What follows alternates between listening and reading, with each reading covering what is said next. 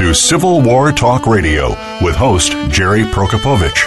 Our program covers all aspects of Civil War history, from the battlefields to the home fronts, and features guest experts, plus insight from your host as they discuss the most critical period in American history. Now, here is your host, Jerry Prokopowicz. This is Civil War Talk Radio. I'm Jerry Prokopowicz. The Civil War ended in 1865, but the battle over what it meant only began. That battle would reach a new peak in the 1930s. Few veterans remained to say what really happened, at least as they remembered it, and the threats of depression and looming world war made the experience of the Civil War seem relevant in ways it hadn't been before. We'll learn about how everyone from reactionary Southern agrarians to revolutionary Popular Front communists tried to enlist Civil War memory on their side. From Professor Nina Silber, author of This War Ain't Over, Fighting the Civil War in New Deal America. That's tonight on Civil War Talk Radio.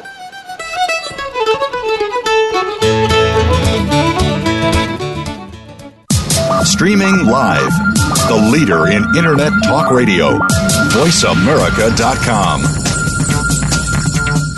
Are you ready for a disaster? If you are like many people in the world, that answer may sadly be no. Disasters happen unexpectedly to people just like you every day. Tune into Preparing for the Unexpected with business continuity and disaster planning expert Alex Fullick. The show will not only help you better prepare for a disaster itself, but also to prepare you, your place of employment, and community for the aftermath, emotionally, financially, and with a better level of awareness and a stronger feeling of resiliency. Tune in Thursdays at 9 a.m. Eastern Time, 6 a.m. Pacific Time on the Voice America Variety Channel.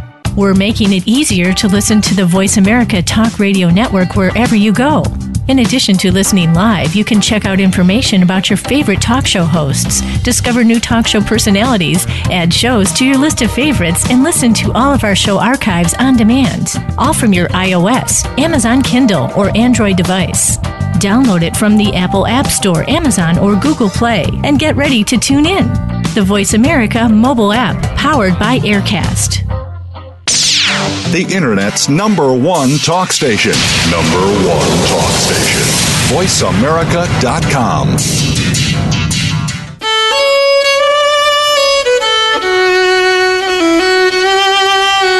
You are listening to Civil War Talk Radio. If you have a question or comment about our program, please send an email to prokopowiczg@ecu.edu. That's PROKOPOWICZG@ecu.edu. Now, back to Civil War Talk Radio. And welcome to Civil War Talk Radio. I'm Jerry Prokopowicz, coming to you tonight from the Civil War Talk Radio World Headquarters Annex in Greenville, North Carolina. It's my home office on Oxford Road, not on the campus of East Carolina University, not speaking for the university, speaking only for myself, and my guest will certainly do the same, as we always do here at Civil War Talk Radio. It is good to be back in Greenville. The last month has been a lot of travel, been away.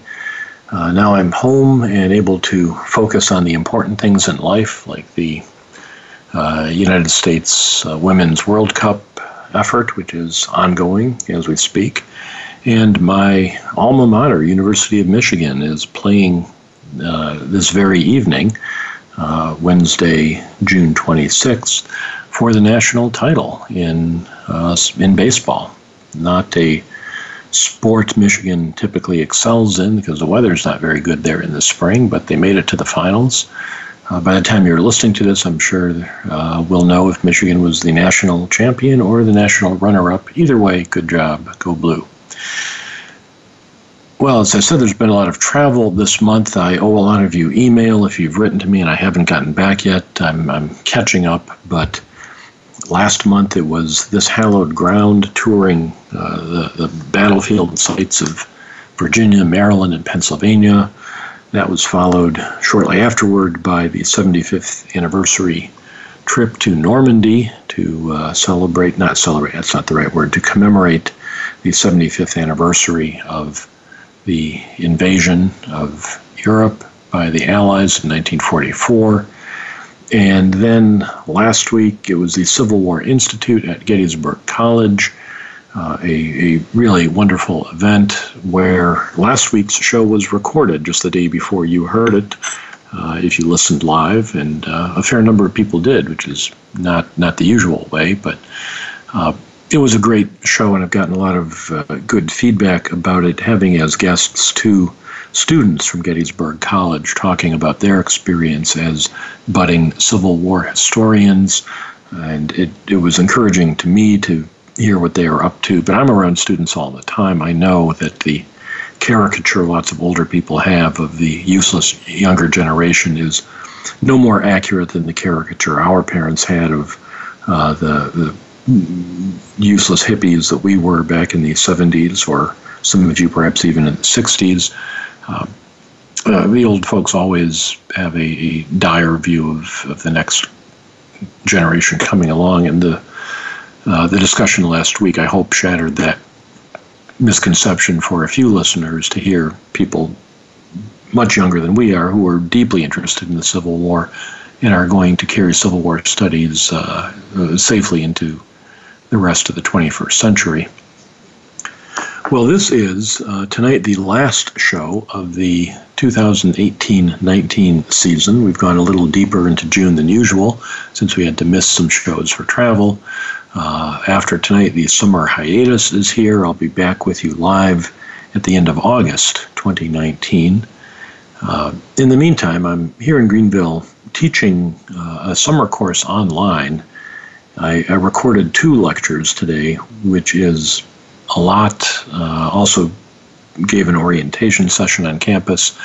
I have to say that teaching online, which I've never done before, is harder work than teaching face-to-face, and yet less rewarding in terms of the student contact. I'm not sure I will want to do this again, but I thought I should try it so I can speak intelligently about the prospect. And I will say I've met more than once people who are not in the world of higher education, but who have the impression that since education in their view is nothing but information transmission, then online education is the answer to our dreams. Just have one Civil War professor lecture online to the whole country, fire all the rest of the professoriate. Think of the money we'd save. I say let's apply it to Civil War studies as well. Just have one book come out each year about the Civil War, put all the rest of us out of work. Well, if you're listening to the show, you know how absurd this is. You know how rich the field of Civil War studies is, how we learn something new and different every week on this show, new surprises, new information comes out, new interpretations are developed. History is far beyond the transmission of basic facts. But unfortunately, there are those people who don't know that, and even more unfortunately, many of them get elected and end up in state legislatures where they try to dictate how teaching should be done. For them, and if you're listening, you can try this yourself, a simple thought experiment. Figure out what you do for a living, and then whether you're a doctor, business owner, airline pilot, whatever you do, and then consider, would you be able to do your job better if your professional judgment were to be replaced by rules passed by legislators who have never done a day of your work in their lives? The odds are the answer is no. Certainly the same is true of history teaching. But I'm preaching to the choir here. You know how rich and complex history is, and how a single online lecturer is no substitute for interaction with students. So end of the sermon. Nobody likes a sermon anyway. Let's move on. As evidence of the richness of the Civil War field, I can say for the first time, I think in the history of the show, and the show is going to mark its 15th anniversary in October, the entire fall lineup is already more or less penciled in. Every show has a book, an author, a speaker lined up already. I don't think I've ever done that before, not because I'm working harder, but because more and more people are producing great material and are contacting me about having a conversation on the show. Keep an eye on www.impedimentsofwar.org, where Mark Gaffney will tell you who's going to be on the show once I send it to him. Sometime this summer, we'll put up next season's lineup. And while you're there, don't forget to click on the PayPal button. Feel free to contribute to the show, express your solidarity by helping me buy extra vats of, what do I have on the table today? We have lime-flavored seltzer with other natural flavors, other beverages of that nature, or expensive bourbon, whatever I want, because it's not a tax-deductible donation. It's just a gift. But your contributions are welcome, as are your emails. Don't forget, I'll remind you in August, but also September 2019 will be the 2019 Civil War Roundtable Congress in St. Louis, Missouri. Look it up online, check it out. If you're a member of your local Civil War Roundtable, consider attending or having someone from your group go and come back with the best practices that are being done around the country. And if you're not a member of your local roundtable, then you should be. There's probably one within driving distance. Check it out and meet some like-minded people. Well, tonight we talk with a like-minded person in the sense of sharing our collective interest in the Civil War. Professor Nina Silber returns to the show after astonishingly 10 years since she was last a guest. Nina, welcome back to Civil War Talk Radio. Thank you, Jerry. It's great to be back. Well, it has been far too long. Your book, This War Ain't Over, Fighting the Civil War in New Deal America, is just absolutely fascinating, thought-provoking, enjoyed it thoroughly. Great. But I want to start by asking not about the book, but about your father, Erwin Silber. Oh, yeah. Mm-hmm. Well, reading the introduction, you mentioned him, and I smacked my hand to my forehead and said, how did I not make that connection? I grew up with songs of the Civil War. So great. That's so great to hear.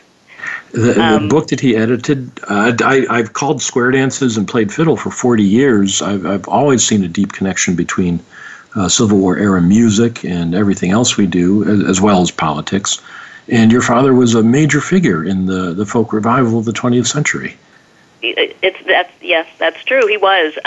It's funny because when I started talking about this book, and I'd sort of mentioned how my father had done this book, The Songs of the Civil War, and all of these Civil War historians, who I've now known for so long, they said, "Wow, that's your father! I love that book. It's been so useful for me. I think it's the best compilation of Civil War music." So it's been a really nice way to kind of hear people's reactions and responses to that book. So that is, you're right, that is the way I start this story.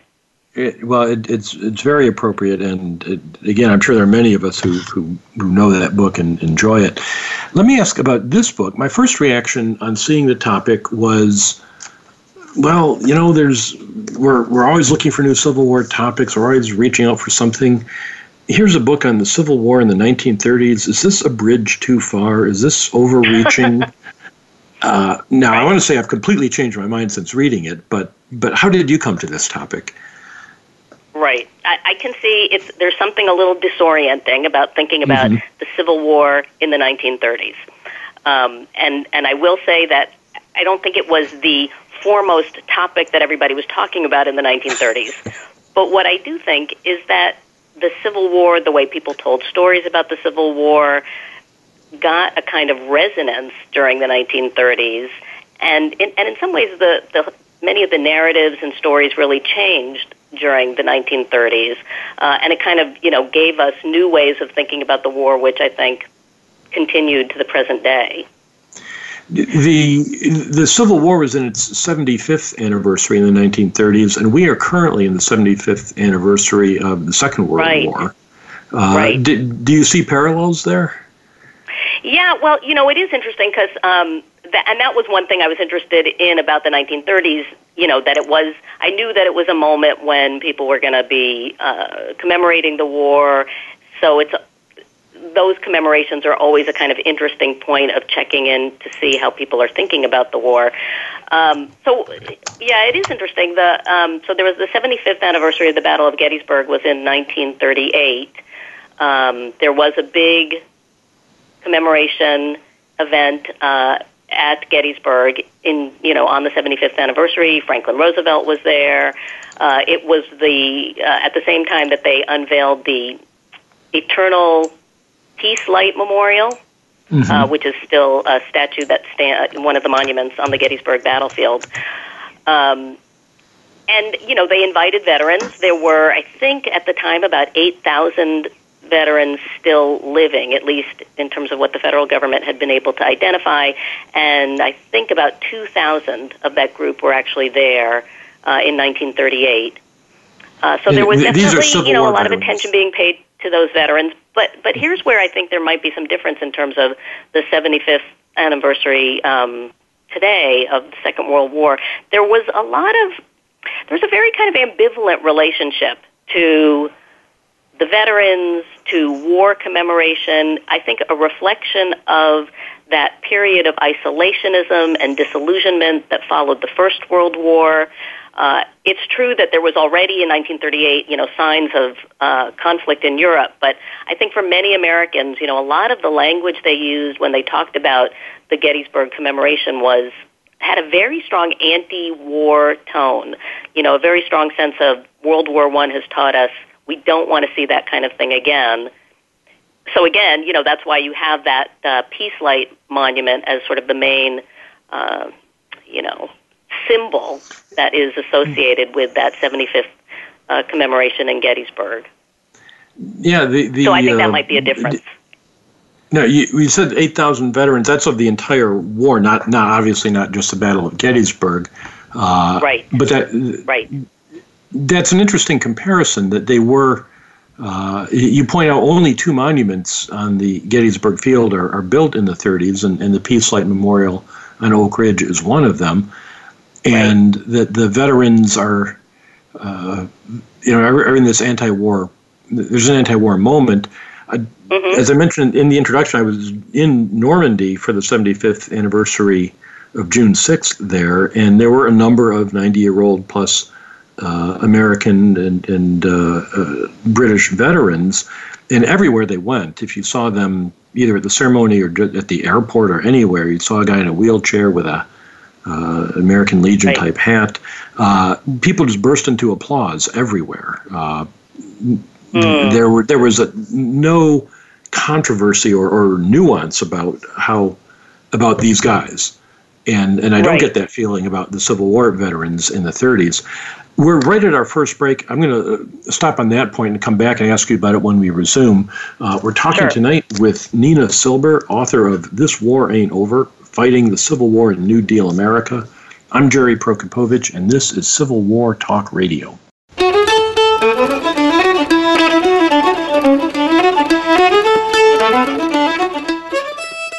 Stimulating talk gets those synapses in the brain firing really fast. All the time. The #1 internet talk station where your opinion counts. VoiceAmerica.com.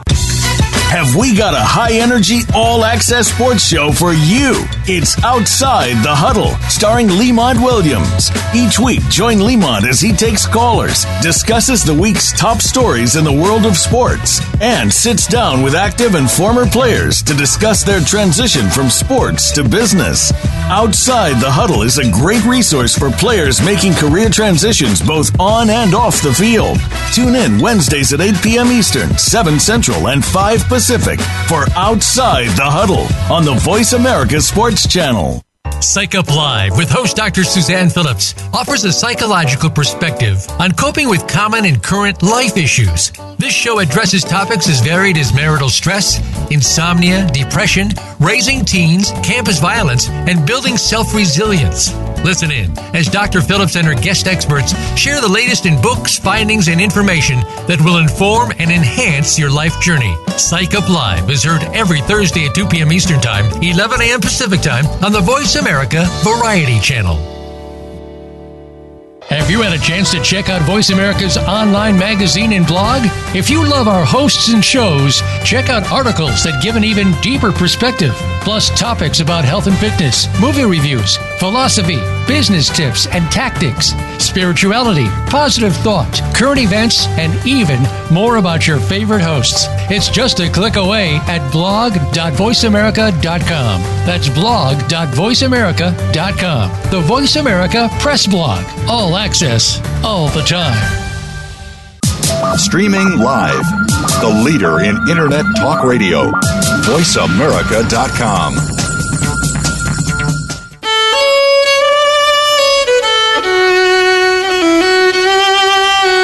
You are listening to Civil War Talk Radio.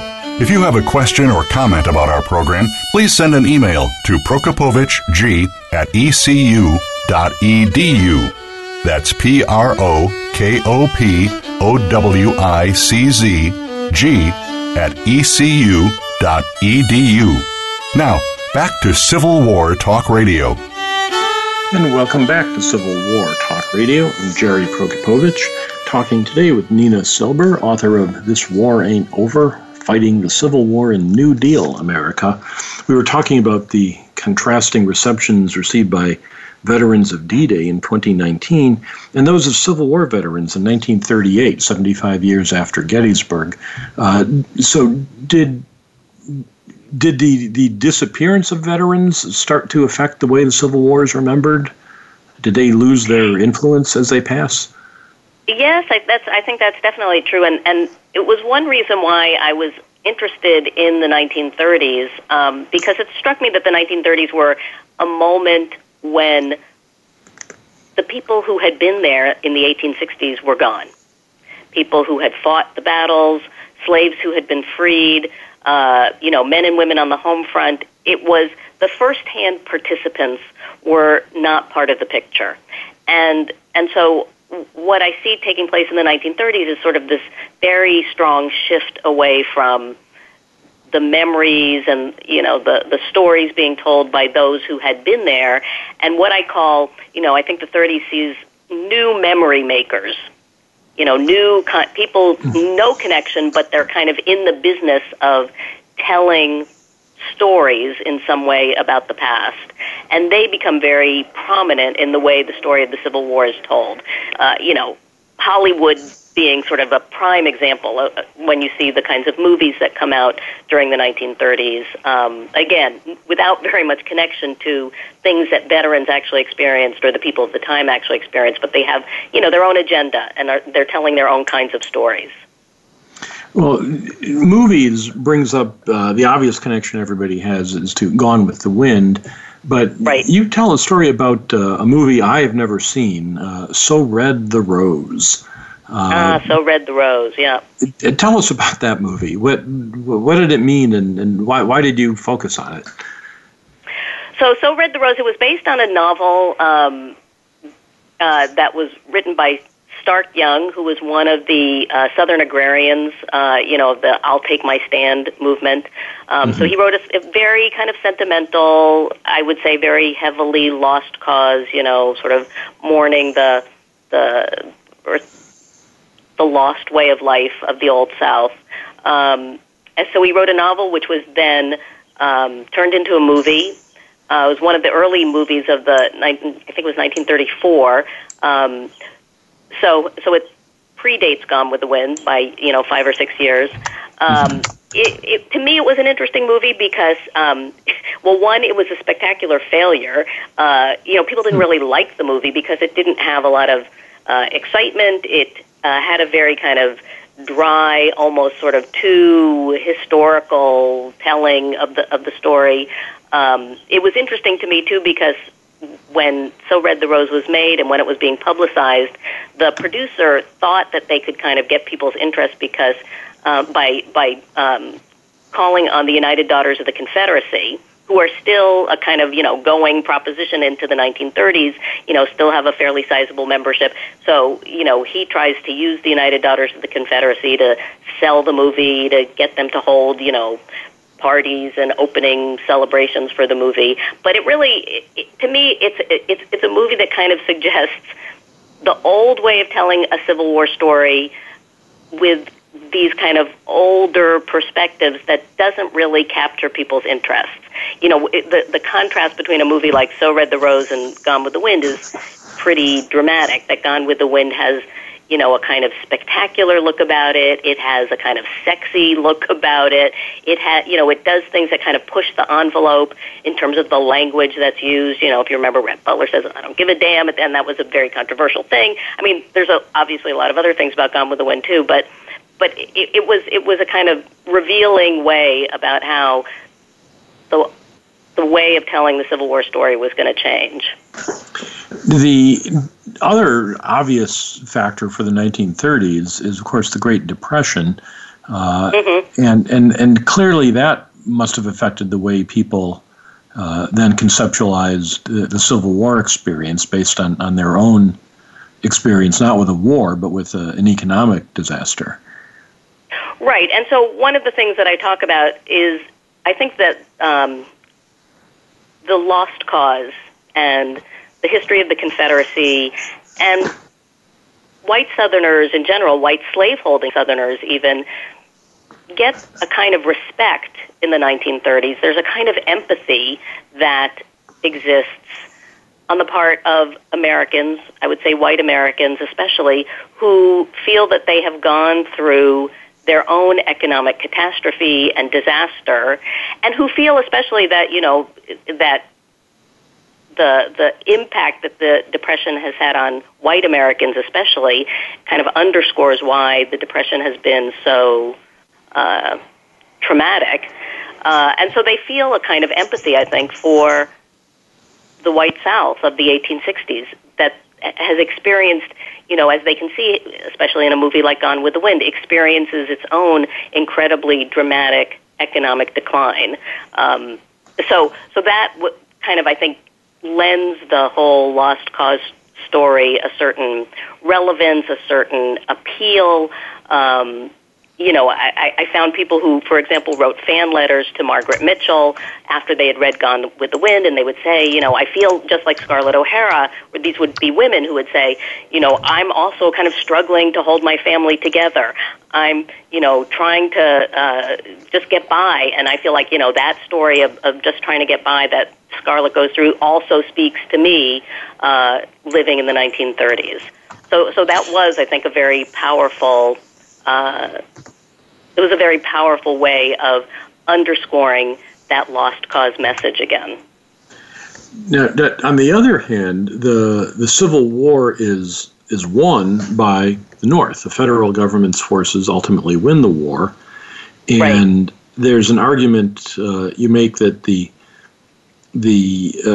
federal government in the 1930s, the New Deal administration of Franklin Roosevelt, can use Civil War memory to support the argument that this is a problem of such dimension that only the federal government can solve it, and thus greater federal power is an acceptable thing. Right, exactly. And so I think one thing that you get, and so this is why I think, again, one of the things that was interesting to me about the 1930s was it wasn't simply all about the Lost Cause, which had been such a dominant narrative and a dominant way that people understood the Civil War story for so long, that what you get in the 1930s are, in a way you hadn't really before, competing narratives, different ways of telling the Civil War story. And one source of this, I think you're right, is from the federal government, the federal government sort of understanding the importance of using federal power to alleviate people's suffering. And that then kind of opened the door to a kind of incredible cult admiration, whatever you might call it, of Abraham Lincoln. And so Abraham Lincoln in some ways emerges as the most important Civil War figure of all during the 1930s. He is a very powerful kind of folk hero. You know, he's, of course, the subject of this multi-volume biography by Carl Sandburg. He's featured in a lot of movies of the period. And you know, the thing about Lincoln, too, is it's not as if the 1930s are the first time that Lincoln becomes a big cultural icon, but I think he's a very different kind of cultural icon in the 1930s than he had been previously. You know, if you think about Birth of a Nation or some of the other moments when Abraham Lincoln appears, he's actually a kind of weak figure.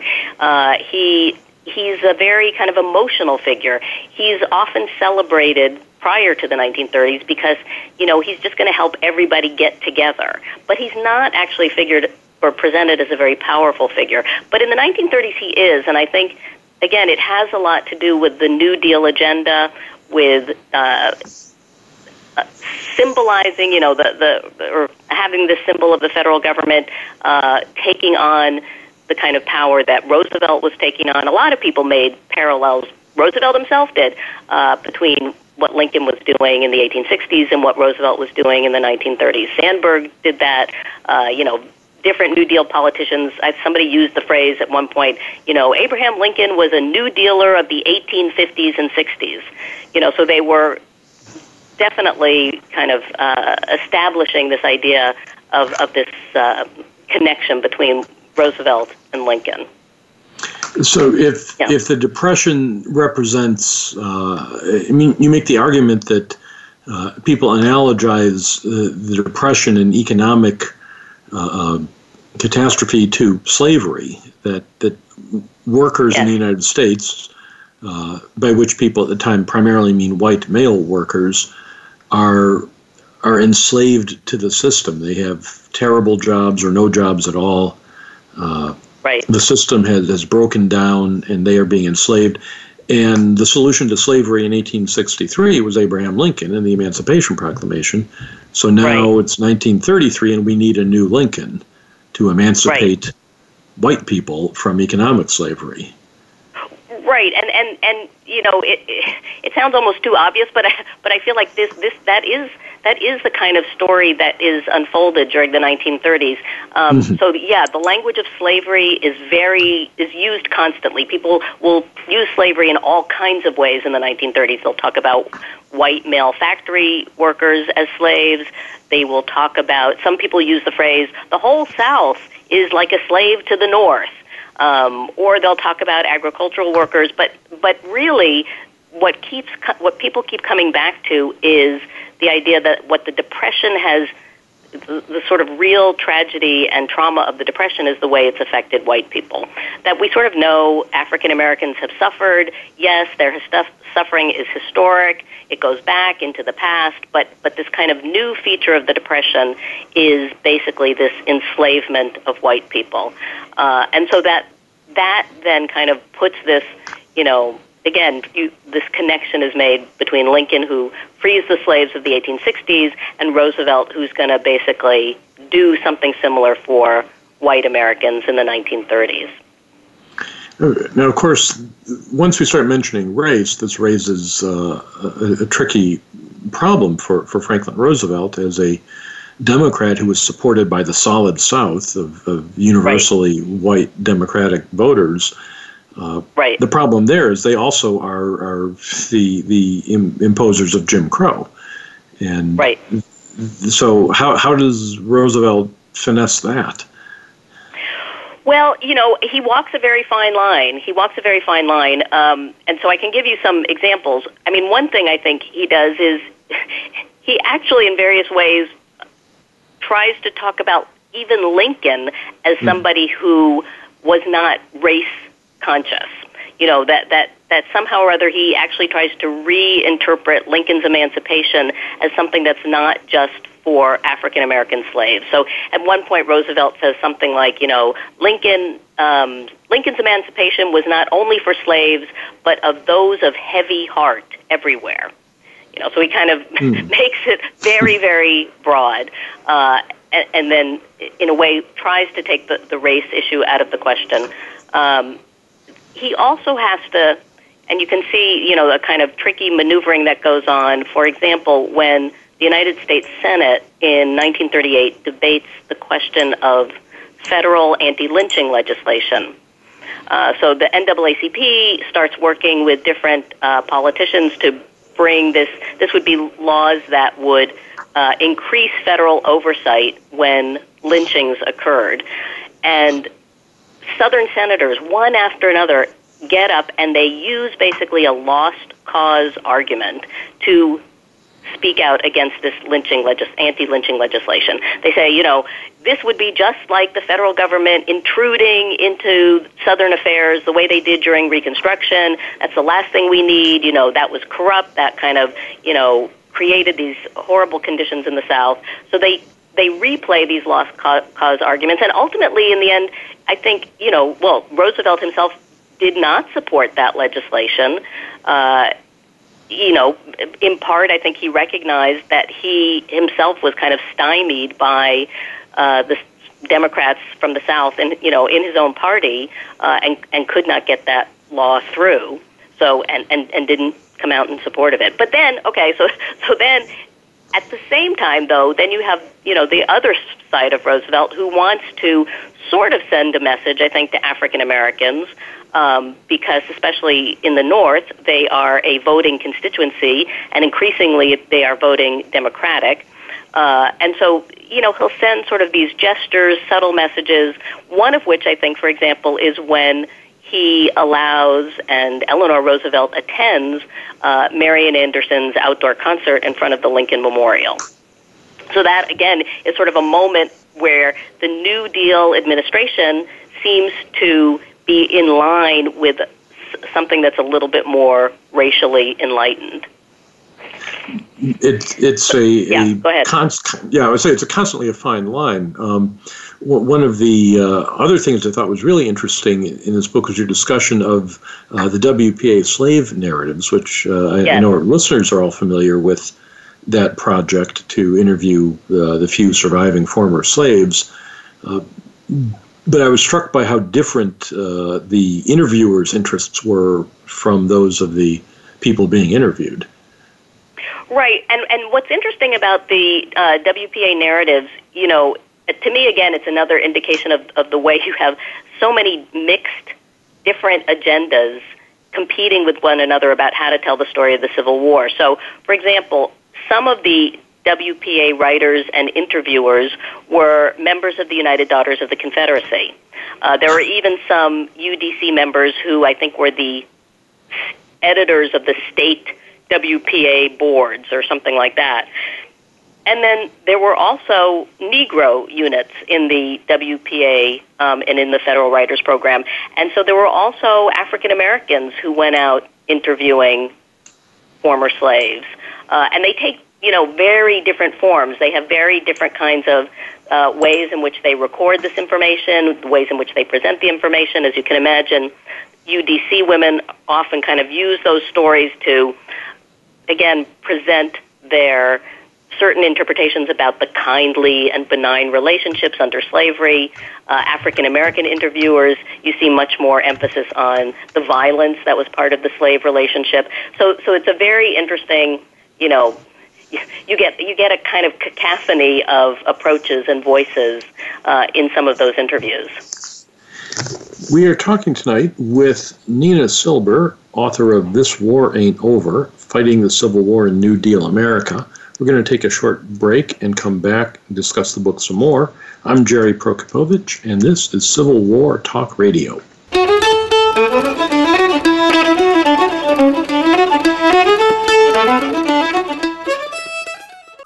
Streaming live, the leader in Internet Talk Radio, VoiceAmerica.com.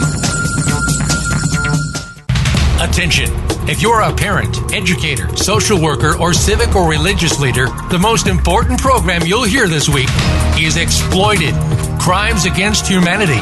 Host Opal Singleton and her guest show how our children and others are being dangerously lured by predators through the dark web, social media apps, and games. Beyond that, the program looks at trends in human trafficking and more. You'll never think of the internet the same way again. Listen Thursdays at 7 a.m. Pacific Time, 10 a.m. Eastern Time on the Voice America Variety Channel.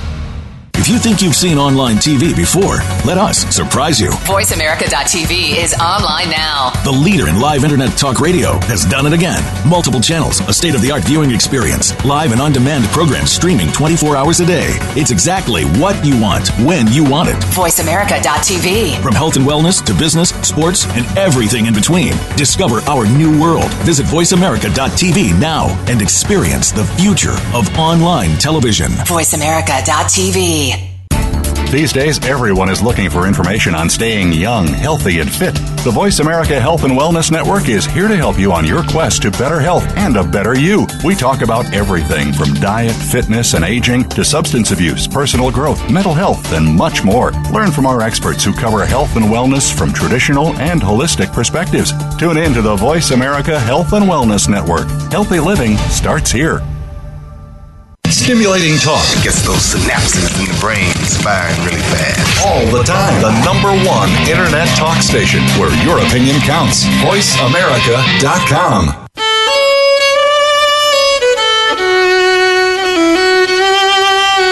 You are listening to Civil War Talk Radio.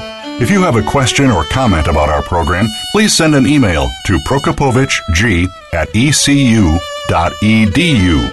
That's PROKOPOWICZG@ecu.edu.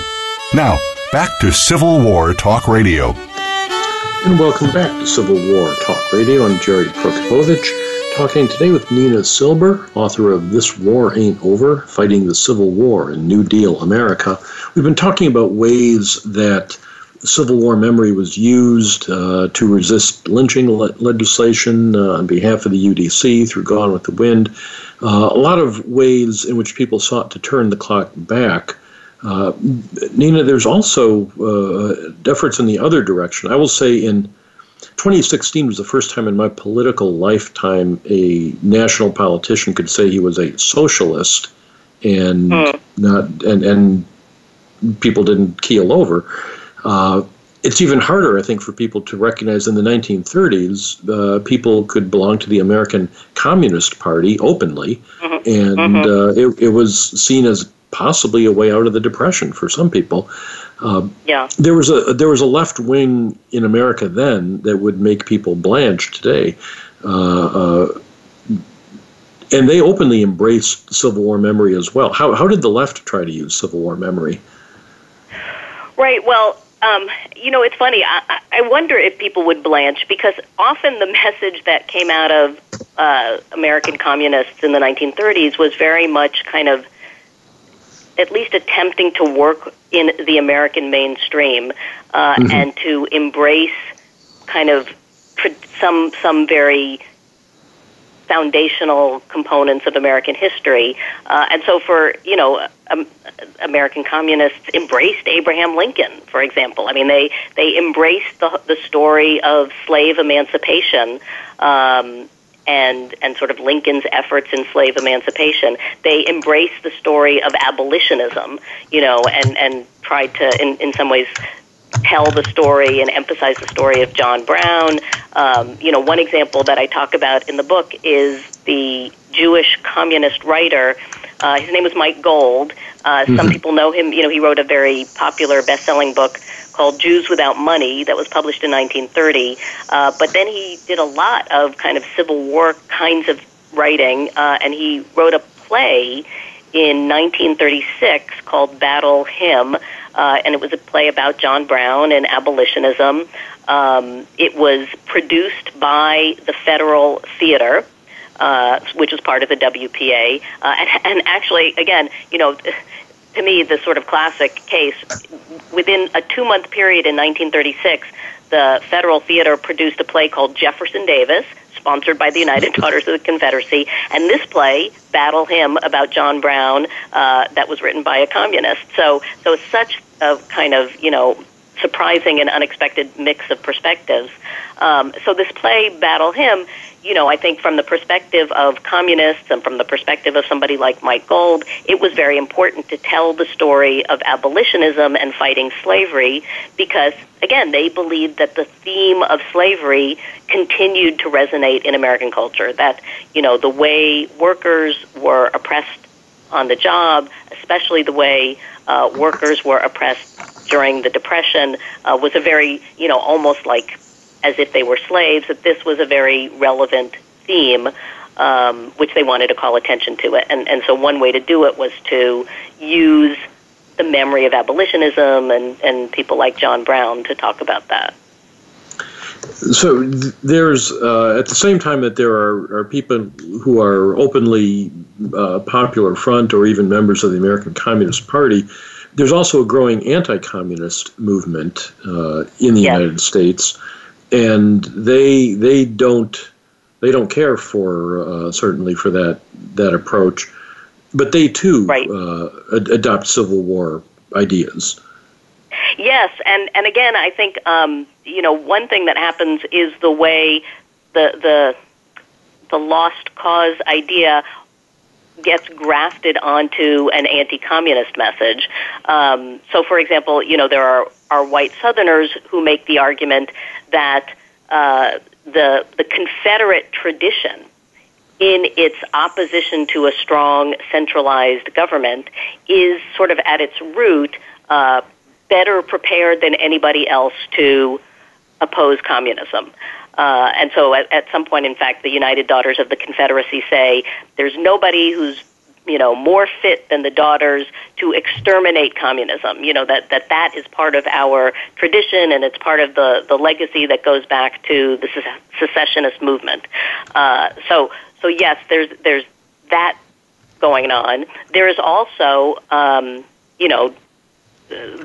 investigations.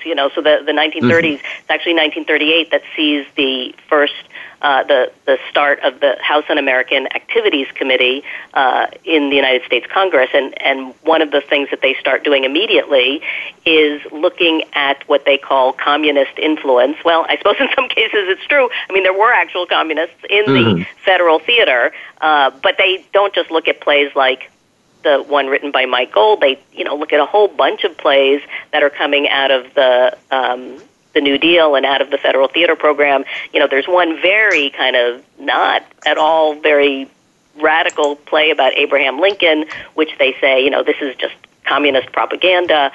So there are a number of these plays that they attack and really try to kind of keep that influence at bay, especially in the Federal Theater. So as the decade of the 30s moves along, the country moves closer to the shadow of the Second World War. And this, too, obviously calls out memories of the Civil War. I was particularly eager to read your chapter that invokes the movie Casablanca, which I'm glad you got that in there, because I feel like that's one of my little surprises. It totally in this book is my interpretation of Casablanca. So how do you connect that? Well, right. So one of the things that I'm suggesting is, as the country does move toward World War II, and this goes back to what we were talking about, the kind of anti-war tone that existed at Gettysburg. And so I think that, many people in the Roosevelt administration, but also other people in American culture, prominent, figures on the American scene, were concerned that Americans were not really prepared to take on this new global conflict, because there was such a strong sense of disillusionment, such a sense that, World War I had been this kind of that there had been no real moral purpose behind the American effort in World War I. And so in order to convince people that World War II had a certain moral urgency, again, I think Abraham Lincoln comes to play a very prominent role in all of that. He is a figure, and you can see this, and there are many associations that are constantly made. Lincoln fought slavery, and now we have to fight the kind of slavery that fascists are promoting in Germany, so that there are equations being made between the slavery of the Civil War period and now the World War II period. And so Lincoln is kind of used as a figure to convince people that they that this is a fight that has a kind of moral imperative. So then, yes, so I feel like it's a little bit of a leap, but I think I can, I think the argument is compelling. The movie Casablanca. Now, on the face of it, there's no Civil War connection, and Abraham Lincoln makes absolutely no appearance in Casablanca. I readily admit that. However, I also think that there are kind of suggestions in the course of the movie that the Civil War is relevant for undertaking this new global conflict. And one of the principal themes of the Casablanca film is that Humphrey Bogart's character, Rick, has to be convinced that, to kind of give up his cynicism and to make his own kind of moral commitment to this new conflict. And that all comes to a head in terms of, Victor Laszlo, who comes with Ingrid Ilsa, and he's going to help them get away, and, he's got to take his moral stand. And that's a kind of big kind of turning point of that film. So there are indications in Casablanca that the Civil War has relevance. The first time it comes up is when Rick or Humphrey Bogart and Ingrid Bergman, they're reminiscing, and he's talking about their time together in Paris, and he says, I remember every detail. The Germans wore gray, and you wore blue. So that's sort of, one of the little indications of it. But to me, actually, the kind of bigger moment that suggests Casablanca's relevance or the way that a kind of Civil War memory, even in a very subtle way, is being used in that movie. And it happens when, there's, a critical moment in the movie when, and is it the Blue Parrot, the guy who owns the other saloon, right. Sidney Greenstreet. Yeah. And Sidney Greenstreet comes to Rick and he says, well, I'd like to buy your saloon from you, and I'd like to buy Sam. Sam is the African-American piano player, at which point Rick, Humphrey Bogart, says, I do not buy or sell human beings. And to me, that is a very kind of, it is the line that kind of, that emanates the spirit of Abraham Lincoln. It's a line that is very much like the propaganda that was being used to say, we fought slavery once before, and we're going to fight slavery again in this war. And so that's a kind of critical turning point in that movie when Humphrey Bogart is sort of saying, yes, or Rick, says, I'm going to make this stand, and I'm going to kind of move away from the cynicism and indifference and embrace this cause again. And this in turn leads to the problem, just as you have with the lynching legislation in the 30s, right. as cultural leaders that the government mobilizes to support the war raise this idea of we're fighting against slavery. Now, Southern white Americans have to turn and say, wait a minute, that means we're the bad guys, we're the Nazis. Then they're not quite willing to accept that. Right, it does. There are certain tensions, and again, I mean, I feel like there's sort of a fine line that has to be walked here. So, on the one hand, the American government wants to mobilize two different constituencies. They want to mobilize African Americans to fight, and in order to mobilize African Americans to fight, they have to suggest that they're serious about fighting slavery. But they, like you say, they don't want to alienate this other critical constituency of white Southerners. So, I see the federal government, and they're kind of doing different things at the same time. One thing that's interesting during the 1940s is a lot of military bases are named for Confederate commanders in that period. So I feel like that is a gesture, so they're kind of making, you might say, opposing gestures at the same time, that the federal government is sort of saying to white Southerners, we respect your legacy and your past, and also saying to African Americans, but we're also committed, or sort of committed. I mean, that's the question, I think. We're committed to fighting a war against slavery. It's not clear, and I think this is what African Americans are saying, but are you also committed to fighting Jim Crow at home? And that's I think, where there's more open-ended questions. Well, it is a fascinating topic to handle. I started out with my comment that I wondered if this was sort of a reach for a topic when the book first crossed my desk. And having read it, I feel enriched. I've learned a lot about the 1930s, which I will work into my online survey course this summer. Good. But it really does tell an interesting story. It really does help, I think, the reader rethink things we thought we know about how the Civil War is interpreted, and some classic landmarks like Gone with the Wind or Sandberg's Lincoln biography, and we can see their role a little more clearly. It's also a short book, which I really like when I'm doing a book a week. It's delightful to be able to absorb the book fully in 7 days. I wish we had more time to talk about it, but we're at the end of our hour already. Well, it's been great to talk about it. I've enjoyed talking about it, and I'm glad it was enlightening for you as a reader. It definitely was. Readers, you will enjoy This War Ain't Over, Fighting the Civil War in New Deal America. Its author, Nina Silbert, was our guest tonight. Nina, thanks for being on Civil War Talk Radio again. Jerry, thanks very much. It was a pleasure. And listeners, as always, thank you for listening to Civil War Talk Radio.